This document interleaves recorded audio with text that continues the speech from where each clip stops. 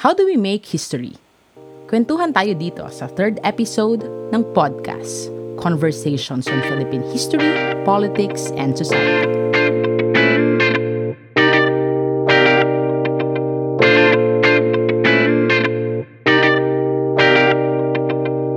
So, welcome to the third episode of our first series where we focus on different aspects of history as a discipline and as a body of knowledge. Ako si Vec. Ako si Lee. I'm Aaron. So, yung tanong natin this episode, this kwentuhan, medyo kakaiba for me kasi tinitignan ko siya na how do we make history in a sense na paano ba maging makasaysayan? No? Pero essentially, pa-cool lang tayo kasi yung gusto talaga nating targetin na tanong dito is how do historians write history? No? 'Di ba? Parang hindi. Pero in a way, pwede naman din talagang maging makasaysayan ng mga historian kapag syempre nakagawa sila ng kanilang sarili-sariling magnum opus. Sa bagay. Diba? Oo nga, no. Sige. At sana yun yung mangyari sa atin in the future. Okay. So sige, to start off, siguro tanong ko na lang sa inyo, kapag nag-iisip kayo ng topic, no, so let's go way back, nung tayo ay mga estudyante pa. Well, estudyante pa rin naman tayo ngayon. Pero pag tayo ay nag-iisip ng topic, ng research, ng isusulat natin na paper, no? Ano yung mga consideration ninyo? Ako lagi talaga interest ko. It should be close to my heart. Kasi pag hindi ako interested, I wouldn't spend a lot of time working on it. Ikaw, Vec?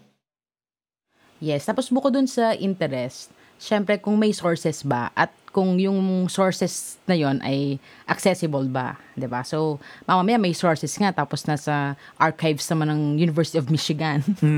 So, hindi mo rin ma-access. So, kung meron bang available sources, isa mga primary consideration ko kapag magsusulat ng isang historical paper. Oo, yeah, tama, no? So, ako din actually, no, dapat talaga interesado ka. Kasi nga, diba, yung discussions natin nung first episode pa, mahalaga yung mga tanong na binibigay natin para mapag-aralan natin yung history. So, mahalaga din na, syempre, interesado ka dun sa topic para mas makabuo ka ng mas incisive na tanong kasi sinasagot mo rin siya para sa sarili mo. Tapos later on, kung may sources, tapos syempre, tsaka mo na ika-craft kung paano yung approach mo.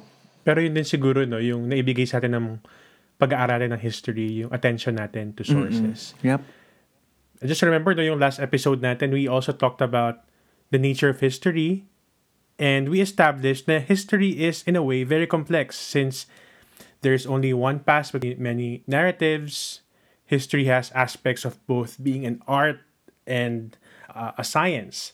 We also talked about what good history is, na dapat hindi ito politically motivated at dapat hindi siya gagamiting propaganda. So, for this episode, magfo-focus naman tayo sa discussion kung paano ba inuunawa, how do historians aim to understand history as the past by writing a narrative? Yeah, no? So, important ngayon na tanong yung basics ng historical research, basically, no? Tama. So, since last time, pinag-usapan na natin, na-mention natin yung pagiging evidence-based ng history as one of its most important prerequisite. So, ngayon, pag-usapan natin, ano ba yung mga mako-consider na evidence sa history or historical evidence? Tama, no? So, dahil nga ine-emphasize natin palagi na katulad ng binanggit ni Lee last episode, na merong mga propaganda, mga myth na minsan hindi talaga siya grounded on evidence, no? So yung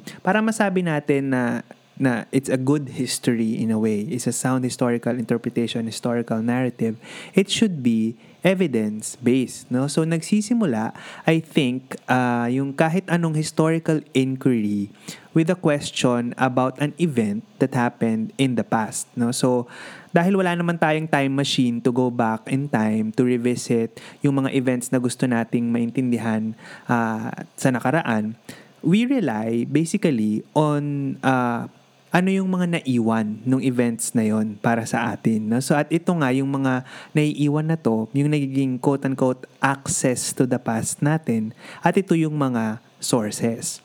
So yung sources, can be very broadly defined, diba? So to organize, yung mga historians and social scientists use some categories to describe sources. So yung sources can be broadly defined, no? Pero to organize, yung mga historians and social scientists use some categories to describe sources, no? Yung mga categories na to, siguro pwede nating sabihin na based on the proximity sa event, kung gaano siya kalapit dun sa actual event na gusto nating pag-aralan. At syempre, based rin sa form. No? So, pagdating dun sa, unahin ko siguro yung form ng sources, pwede siyang sabihin natin na yung pinaka-traditional na ginagamit ng mga historians na sources, yung mga written documents. No? Ito yung mga, halimbawa, mga documents na nakikita natin sa mga archives, sa mga libraries, yung mga newspapers or yung mga letters and diaries, no? So ito yung mga written sources, no? So nakasulat.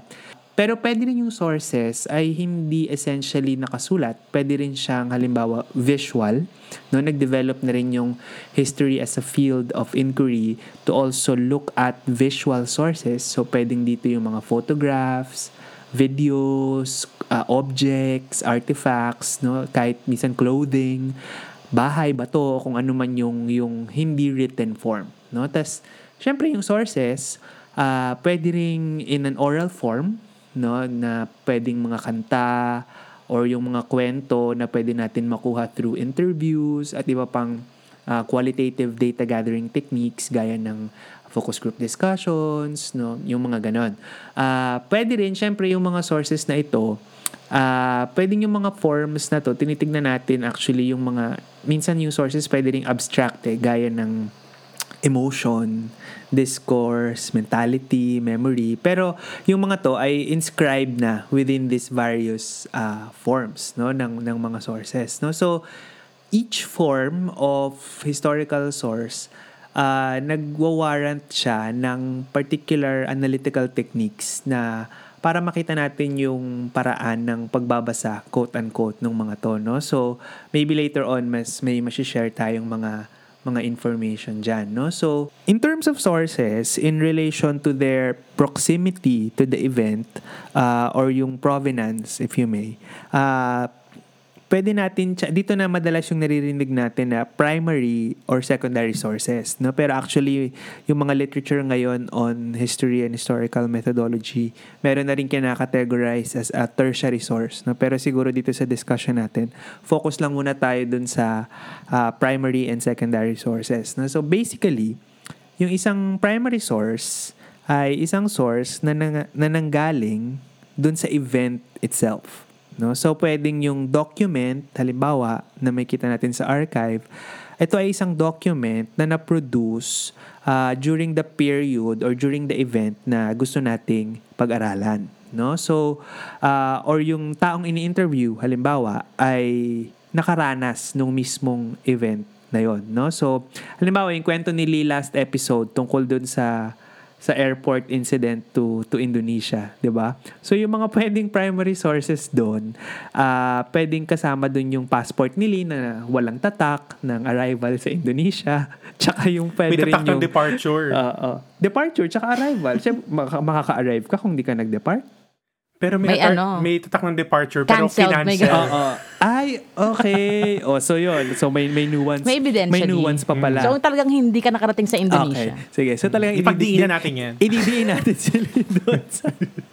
Okay. No, so yun. Tapos syempre, si Lee mismo ay primary source ng event na yun dahil siya yung nakaranas nung event na yun. Diba? No? So, ganun yung isang primary source. No? Yung nanggaling doon sa actual event na yun. Either, yun nga, pwedeng yung form nun ay written, oral, or visual. No? So, yung mga secondary sources naman, ito usually yung mga accounts about the event na nasulat na ng isang hindi directly naka-experience nung event na yon, no? So, pwede natin i-consider dito yung mga historical works, no, about events like books, articles, no, yung mga ganyan, no? Halimbawa, kapag ang gusto mong pag-aralan ay martial law in the Philippines, no? So, primary sources doon, definitely, halimbawa, yung mga newspapers na na-publish nung martial law period, no? Mula 1970s hanggang 1980s.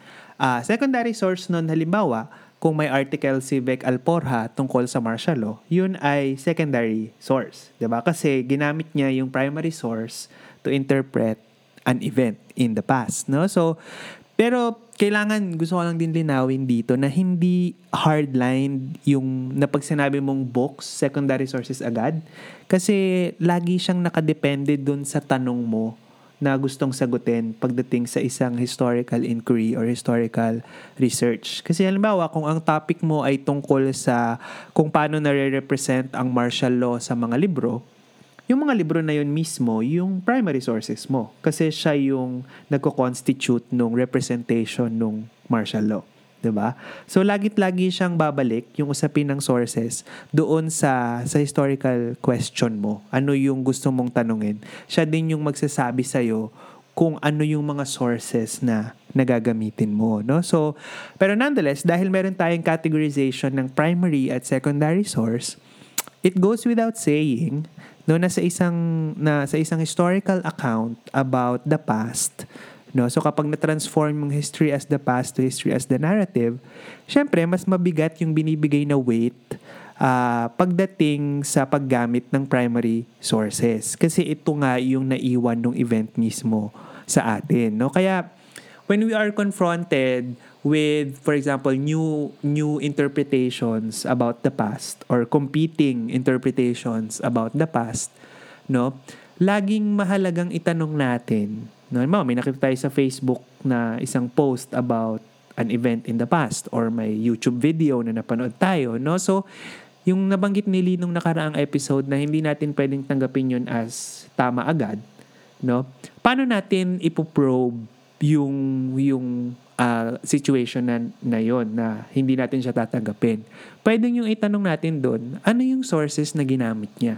Diba? Saan based yung account na ito ng nakaraan, no? So, to put it simply, ano yung evidence, no, to make such a claim about the past, to claim a truth about history? Kasi hindi nga natin mababalikan directly yung past, no? So, ginagamit natin yung sources, no? So, pag tinidiscuss natin yung sources of history at yung basic premises at notions natin about sources, lalabas din dito yung dalawang bagay about the nature of history. Nabanggit na rin natin to nung nakaraang episode, no, na one, we can only know the past indirectly. Yun nga, kasi hindi natin siya mababalikan. Diba? Hindi tayo personally makakabalik halimbawa dun sa pagbaril kay Rizal sa Bagong Bayan para ma-witness natin na nabaril siya. Hindi na natin yun magagawa. Pero dahil may sources about it, nalalaman natin na nabaril si Rizal sa Bagong Bayan. No? Pero we know it indirectly. Hindi directly. Hindi natin direct experience yung nangyari na yun. No? At pangalawa, no, we can never know the past in its entirety. Nabanggit na rin natin to nung second episode, diba? Na history is never complete. We can always make that assumption. Kasi, hindi naman, ito nga yung isang example dito. Halimbawa, sumakay ka ng jeep, diba? Yun yung event, sumakay ka ng jeep, diba? May nangyaring event na karating ka from point A to point B, so yun yung event, 'di ba? Na-observe mo yung journey na 'yon, 'di ba? Pero hindi naman lahat ng nangyari nung journey na 'yon naalala mo halimbawa. Hindi mo naman naalala lahat ng suot ng kasakay mo sa jeep halimbawa, 'di ba? So, yung mismong memory ng tao, limited na siya in storing information. Matatranslate natin siya into a bigger context ng history, 'di ba? Dahil nga dun sa malaking bahagi ng past, no?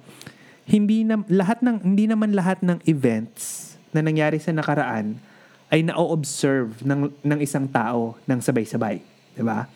At hindi lahat ng events sa nakaraan, hindi lahat ng na-observe, kung na-observe man yung event na yon, hindi lahat naaalala. At hindi lahat ng naaalalang event ay nai-record.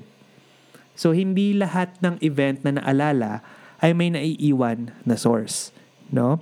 So, kung meron mang na-record at na alala naman ng mga tao yung event na yon, hindi rin naman lahat ng record na yon magsusurvive. Kasi halimbawa, nung World War II, halimbawa, may extensive diary, halimbawa, yung lolo mo na every day, every hour na record niya, halimbawa. Pero, nung February 1945 ay, 1946 ba? Hindi ko na maalala. No? So, nung Liberation 45. of Manila, di ba, ay nasunog yung kanyang diary na yon. So, na-witness niya yung event, naalala niya, na-record niya, pero di naman nag-survive yung record. Tapos hindi rin lahat ng nag-survive na record ay readily accessible sa atin. Kasi halimbawa, kung isa kang hindi naman mayaman na researcher sa third world, sa Pilipinas, no, tapos yung sources mo ay nasa Espanya o nasa Amerika, may sources ka nga, na record nga, nag-survive nga, pero hindi mo naman ma-access. 'Di ba? So, usapin din siya ng access. At syempre, ma-access mo nga, hindi mo naman maintindihan yung wika. 'Di ba? So, we can never know the past in its entirety kasi may limitations yung mismong kapasidad ng tao to know things. No, yun yung isang bagay na kailangan nating maunawaan. At syempre, hindi ibig sabihin na may sources ka, makakasulat ka na agad ng isang historical account. No, hindi rin pwede na pag may nakita kang source at supposedly ay primary source siya, tatanggapin mo na siya at face value. Kailangan, sinasubject mo rin yung sources na yon to a rigorous process of interrogation. Diba? At dito nga papasok yung internal tsaka external criticism na basic tenets ng historical methodology. Yung sinasabi natin na characteristics ng nakaraan, that it's indirectly experienced, it is experienced through sources, or at yung scarcity ng sources na to, it actually states the importance of criticism of sources and interpretation na pag-uusapan din natin ngayong episode. So, dito sa internal and external criticism ng historical sources, ito yung criticism, it is the foremost skill that the historian should have. Okay, yung ability niya to critique a particular source, lalong-lalo na pagdating sa primary source or primary sources. At yun nga, tulad na binabanggit natin kanina, yung criticism ng primary sources, pwede natin siyang i-categorize into two. The internal criticism at yung external criticism. So, ano yung pinagkaiba? So, ano yung difference between these two kinds of criticisms that are employed by the historians? So, well, internal criticism is actually defined as the criticism of the content of a particular primary source. At yung external naman ay examination ng authenticity ng source. So, magkaiba yon. Una, internal, yung content, yung nilalaman. Yung external, kung totoo ba yon, tunay ba at hindi peke. So, basically, external criticism establishes kung ang isang dokumento ba, ang isang artifact, ang isang photograph, ang isang audio recording ay authentic, tunay. Okay? So, sobrang halaga nito. I cannot overstate the importance of this kind of criticism bilang bahagi ng historical research for many reasons.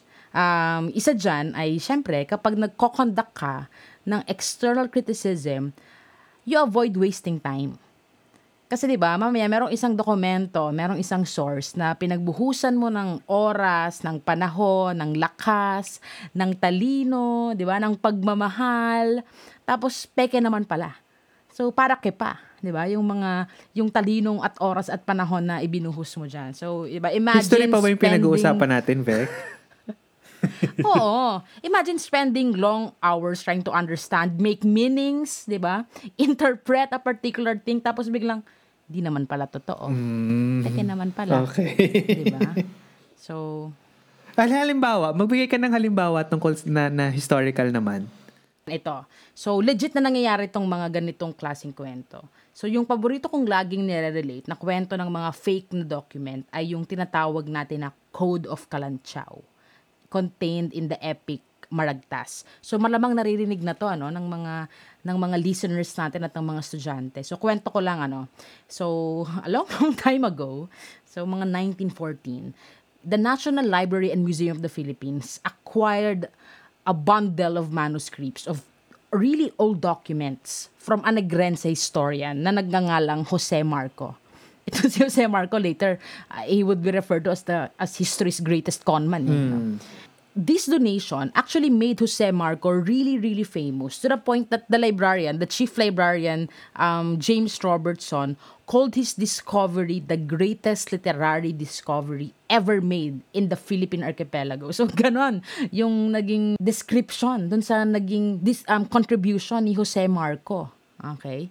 So, at isa sa mga na-contain dito sa mga manuscript na dinonate niya sa National Library would be a 2-volume leather-bound work entitled Las Antiguas Leyendas de la Isla de Negros, na di umano, sabi ni Marco, at nakalagay doon sa mismong manuskrito, ay isinulat ng isang paring nagngangalang Jose Maria Pavon. So, dito sa mga librong ito, supposedly, si Father Pavon ay merong translation nung tinatawag na Code of Kalanchaw. Okay, so for the longest time, people went crazy over this Code of Kalanchaw, calling it as a definitive source of pre-Hispanic Philippines. So it was insane. All right, and then a few years after the death of Jose Marco, American historian William Henry Scott would write a dissertation for UST. At dito, William Henry Scott would prove that the documents, donated by Jose Marco were actually forgeries that were most probably made by Jose Marco himself. So, insane. So, sabi din ng ibang mga historiador, talagang nakakapagtaka na nakalusot ito for many decades or for a couple of decades sa NLP. Kasi, tingnan mo pa lang daw yung dokumento, talagang kitang-kita na peke talaga. And then, under further and closer scrutiny, dun makikita na the document wouldn't really hold much water kasi sobrang daming inconsistencies, sobrang daming anachronism. Like, for example, the document actually, or the Code of Kalantiao actually contained words and terms that were derived from Spanish language. Supposedly, halimbawa, yung Code of Kalantiao, 1433. Kailan ba dumating? I mean, and the Spaniards wouldn't arrive in the Philippines until, almost 100 years later. So basically, William Henry Scott demolished Marco.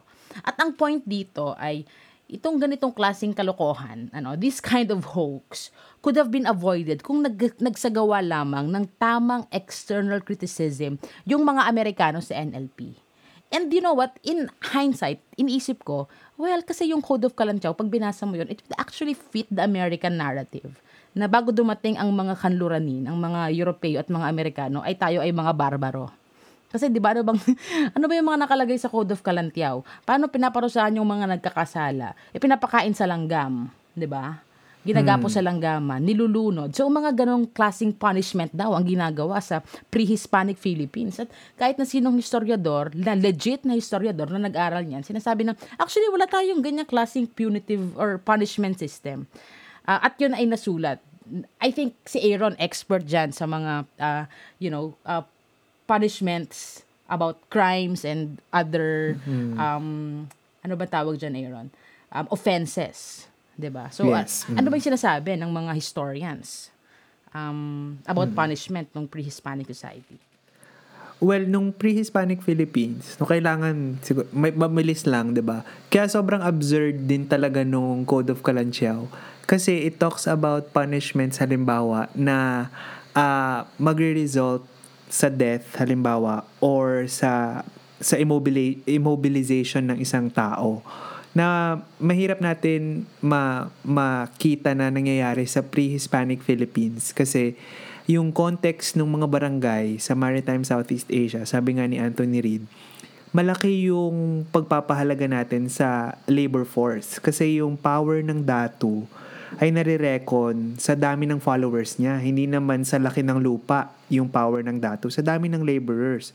So bakit ka gagawa ng isang paraan ng pagpaparusa na mababawasan yung labor force mo, na madidiminish yung labor force mo. So, kaya talagang yung parusa nun actually, ang kadalasan ay servitude.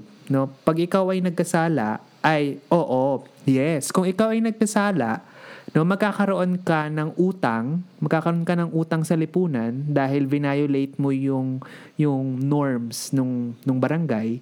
So yung utang mo ay sa barangay. So yung ipapataw sa na parusa, mag-serve ka sa barangay. So magiging alipin ka.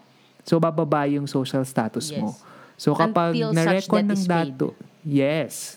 Pag nabayaran mo na yung utang na yun, then mababalik yung status mo of pagiging timawa. Malayang tao. No, so ganun yung reckoning ng crime, no? So yung Code of Kalanchaw, yung pagdidetermine niya ng truth, napaka talaga niya, kakaiba na ipapakain sa langgam, no, na parang kung sino yung mas madaming nakain ng langgam, siya yung makasalanan, no, na parang hindi naman ganun mag-isip siguro yung mga tao, no, na mas may sistema Doesn't naman make siguro, sense. 'di ba? So, sobrang ang weird that people actually believe this. And I think, sabi ko nga kanina, kaya naging madali sa kanila na paniwalaan yan, ay it serves the Western agenda of classifying or describing our people as uncivilized and as barbaric. So, in the conduct of external criticism, may mga specific na tanong lang naman na kailangang itanong that, the people at the National Library and Museum should have asked nung mga panahon na to. So, una, yung ibinigay na dokumento, when and where was the document written? Or created? Or kailan siya ginawa, kailan siya sinulat, kailan siya pinroduce? Pangalawa, sino? Who wrote it? And sino siya? Bakit siya magsusulat ng ganyan? At pangatlo, how did it survive? So, bakit nandyan pa rin siya? Bakit hindi siya, kung na-discover lang siya, tulad ng kiniklaim ni Marco, na-discover lang, so it wasn't preserved by any professional. Then, how did it survive? So, itong mga ganitong klaseng pagpuprobe would surely lead us to further questions and to the truth regarding the authenticity of a particular primary source. So, sinong nagsulat, kailan, paano siya nakasurvive? Alright? So, maraming mga ganyan, mga sobrang ludicrous na mga kwento na kung meron kang historical skill about external criticism pa lang, may kita mo na joke time talaga siya. Halimbawa nito, Vic, no, naalala ko lang, I think a few years ago, kumalat sa Facebook yung post tungkol sa si Rizal daw ay may friend zone nung nag-aaral siya sa UST. At ang babaeng ito ay nagngangalang Annalyn. So, parang, nung makita ko talagang, Huy, hindi ko alam to. Ano to? warning signs agad, no? Annalyn. Si Rizal, nagkaroon ng love interest. Ang pangalan, Noong 19th century. Annalyn. Diba? 1816, 1870s, So, parang- may Annalyn. Ang kwento daw ni Tolly, di ba, parang may na-discover na diary ng lola niya na si Annalyn. Oo. Annalyn Bernabe. At ang nakakatawa dito, nagkita kami sa azotea. Tapos si Rizal, hindi niya ako pinapansin. Nagbabasa siya ng libro ni Mark Twain. Totoo ba? Oh my God. Yes. I've never Supposedly, heard they were of classmates this. in UST. And UST wasn't co-ed until, 1920s, I think. Yes, oo. So, Ang daming problema. Una, si Rizal nagbabasa ng Mark Twain, English. Nung nag-aaral siya sa UST. Talaga ba? Marunong na siya mag-English nung panahon na yon? O yun nga, may babae na ba sa UST nung panahon na yon? At ang pinaka-bothering At na rito, Annalyn. yes, yung pangalan, Annalyn. Parang, hindi man lang Annalina. Pero malay nyo naman, may Annalyn. shout out kay Annalyn Muñoz ng UP Baguio. Imposible. Napaka-imposible. Imposible. Annalyn na nag-aaral sa UST? Nahiya pa siya. Hindi niya pa ginawa Gemerly. Si Jeremy. Okay, tapos? So, So, yun. So, as a trained history major, talagang ko na agad na may mali agad na parang sinabi raw ni Rizal na you're an angel. You're a lost angel yata. Oo, na ang very obvious naman na ang intent lang nitong post na ito ay magpa-viral. Kasi nga, bentang-benta sa lahat ng tao yan eh. Sa lahat ng Pilipino, kapag si Rizal yung topic at kapag ang topic ay si Rizal, ay may babae na naman or babaero si Rizal. For some reason, bentang-benta yan sa taong bayan. True. So, parang gusto nila yung binibigyan ng image na si Rizal ay macho, guwapo, soft boy, mga ganyan. So, yun. So, basically, yun ang external criticism, You need to establish whether a particular source is authentic or inauthentic. Last episode, binabanggit yung mga fake war medals ni Marcos, halimbawa. So, yung isa naman, yung internal criticism. So, basically, it is an analysis of the content of a primary source. So, ito yung usually what follows after conducting and establishing the authenticity of a primary source. Kaya sabi ko kanina, mahalaga na ma-establish mo muna na tunay bago mo pagbuhusan ng talino. Okay? Yung isang particular na historical evidence. So, internal criticism entails meticulous reading of the document in order to understand the meaning, the intent, the context, and even the agenda behind a particular source. Kaya mahalaga talaga for historians and students of history to have, considerable knowledge of the topic being studied kapag mag-e-engage na sa primary source. 'Di ba? Dapat meron kang context na nalalaman. So halimbawa, binanggit nili last episode that Ferdinand Marcos authored, quote-unquote, in reality commissioned a very ambitious historical work in the 70s. Okay? So, yun ay tinatawag ngayon na Tadhana Project. So, the internal criticism of the work that came out of this project would reveal how, for example, how Marcos intended to use history to build a narrative of the nation that would serve and justify the characteristics of his regime. Emphasis on the word justify. 'Di ba? Kasi sa ibang mga source, sabihin ni Marcos na wala siyang masyadong tiwala sa mga historian at sa mga journalist. Okay? So, kaya mahalaga sa kanya yung pagsusulat ng tadhana in order to justify whatever took place or whatever unfolded in the span of his regime. So, yung mga ganitong klaseng analysis ay makukuha lang through internal criticism. So, yung mga tanong na kailangan nating, itanong in the conduct of internal criticism would be why was the document written? So bakit siya isinulat? Ano yung intended purpose ng particular na dokumento or particular na historical artifact or primary source? Pangalawa, ano yung literal meaning niya? Okay, so meron ba siya at least na internal consistency? At huli sa lahat, what were its connotations? So, syempre, hindi tayo titigil lamang sa literal meaning. Ano yung kinokonnote na ng mga bagay-bagay? So, itong huli, deciphering internal connotations involves one of the most important tasks of the historian. That is historical interpretation. Alright? So, pag i-discuss ni Lian, so Lee, ano ba tong historical interpretation at paano ba to ginagawa? I would argue that interpretation is actually the bulk of the historian's work. To a point that we can say history is actually a dialogue among historians. And this dialogue is built on how the past is interpreted. So, ang isang historiador, ang ambag niya sa dialogue na yun ay yung interpretation niya ng nakaraan. Ano ba tong interpretation na ito? Hindi lang ito yung basic na when, where, who, what. Pero ang sinasagot kasi sa interpretation ay yung tanong na why and how. These are variables that a historian cannot just lift from the source. Kaya naman when historians write history, they do not offer theories. They offer interpretations. At sa huli, a historian's interpretation is only as good as the evidence the historian utilizes. In the field of history, we recognize na the fact na there is only one past, but there are many histories. Na pag-usapan natin yung last episode.